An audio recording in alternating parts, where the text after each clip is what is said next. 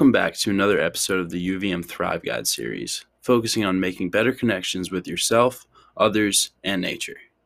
Today we are focusing on the self and how writing can be a great tool for dealing with depression and anxiety.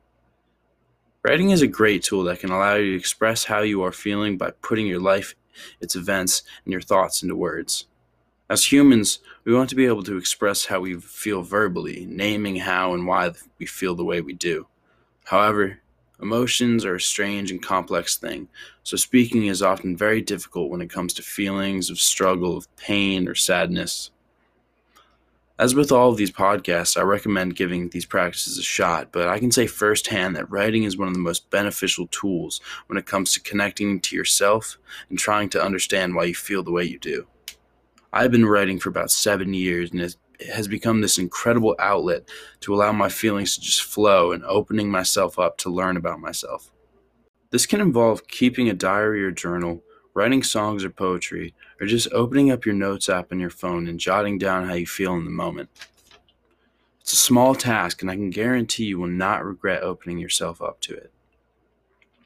Although I do consider myself a reliable source, there is scientific data that backs this up.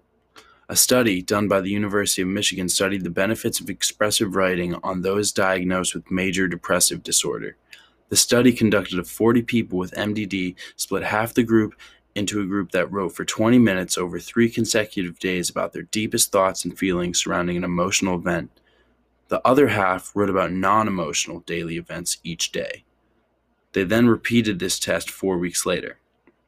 People with MDD in the expressive writing group showed significant decreases in depression scores immediately after the experiment. Benefits persisted after the 4-week follow-up. This data suggests that expressive writing may be a useful supplement to help those with depression. Now, I know it's hard to sit down and get yourself to write about how you feel, but I want you to just sit down and pick up a pen or open up your notes app or even pick up a sticky note and write down what comes to your mind, even if it's short. Think about how it makes you feel, and then do it again when you feel down or feel the need to get something out. Over time, this can be an incredible resource to help you feel better. Thanks for listening. Remember to like, comment, and follow on the UVM Thrive Guide and Instagram page for more tips on how to boost your happiness.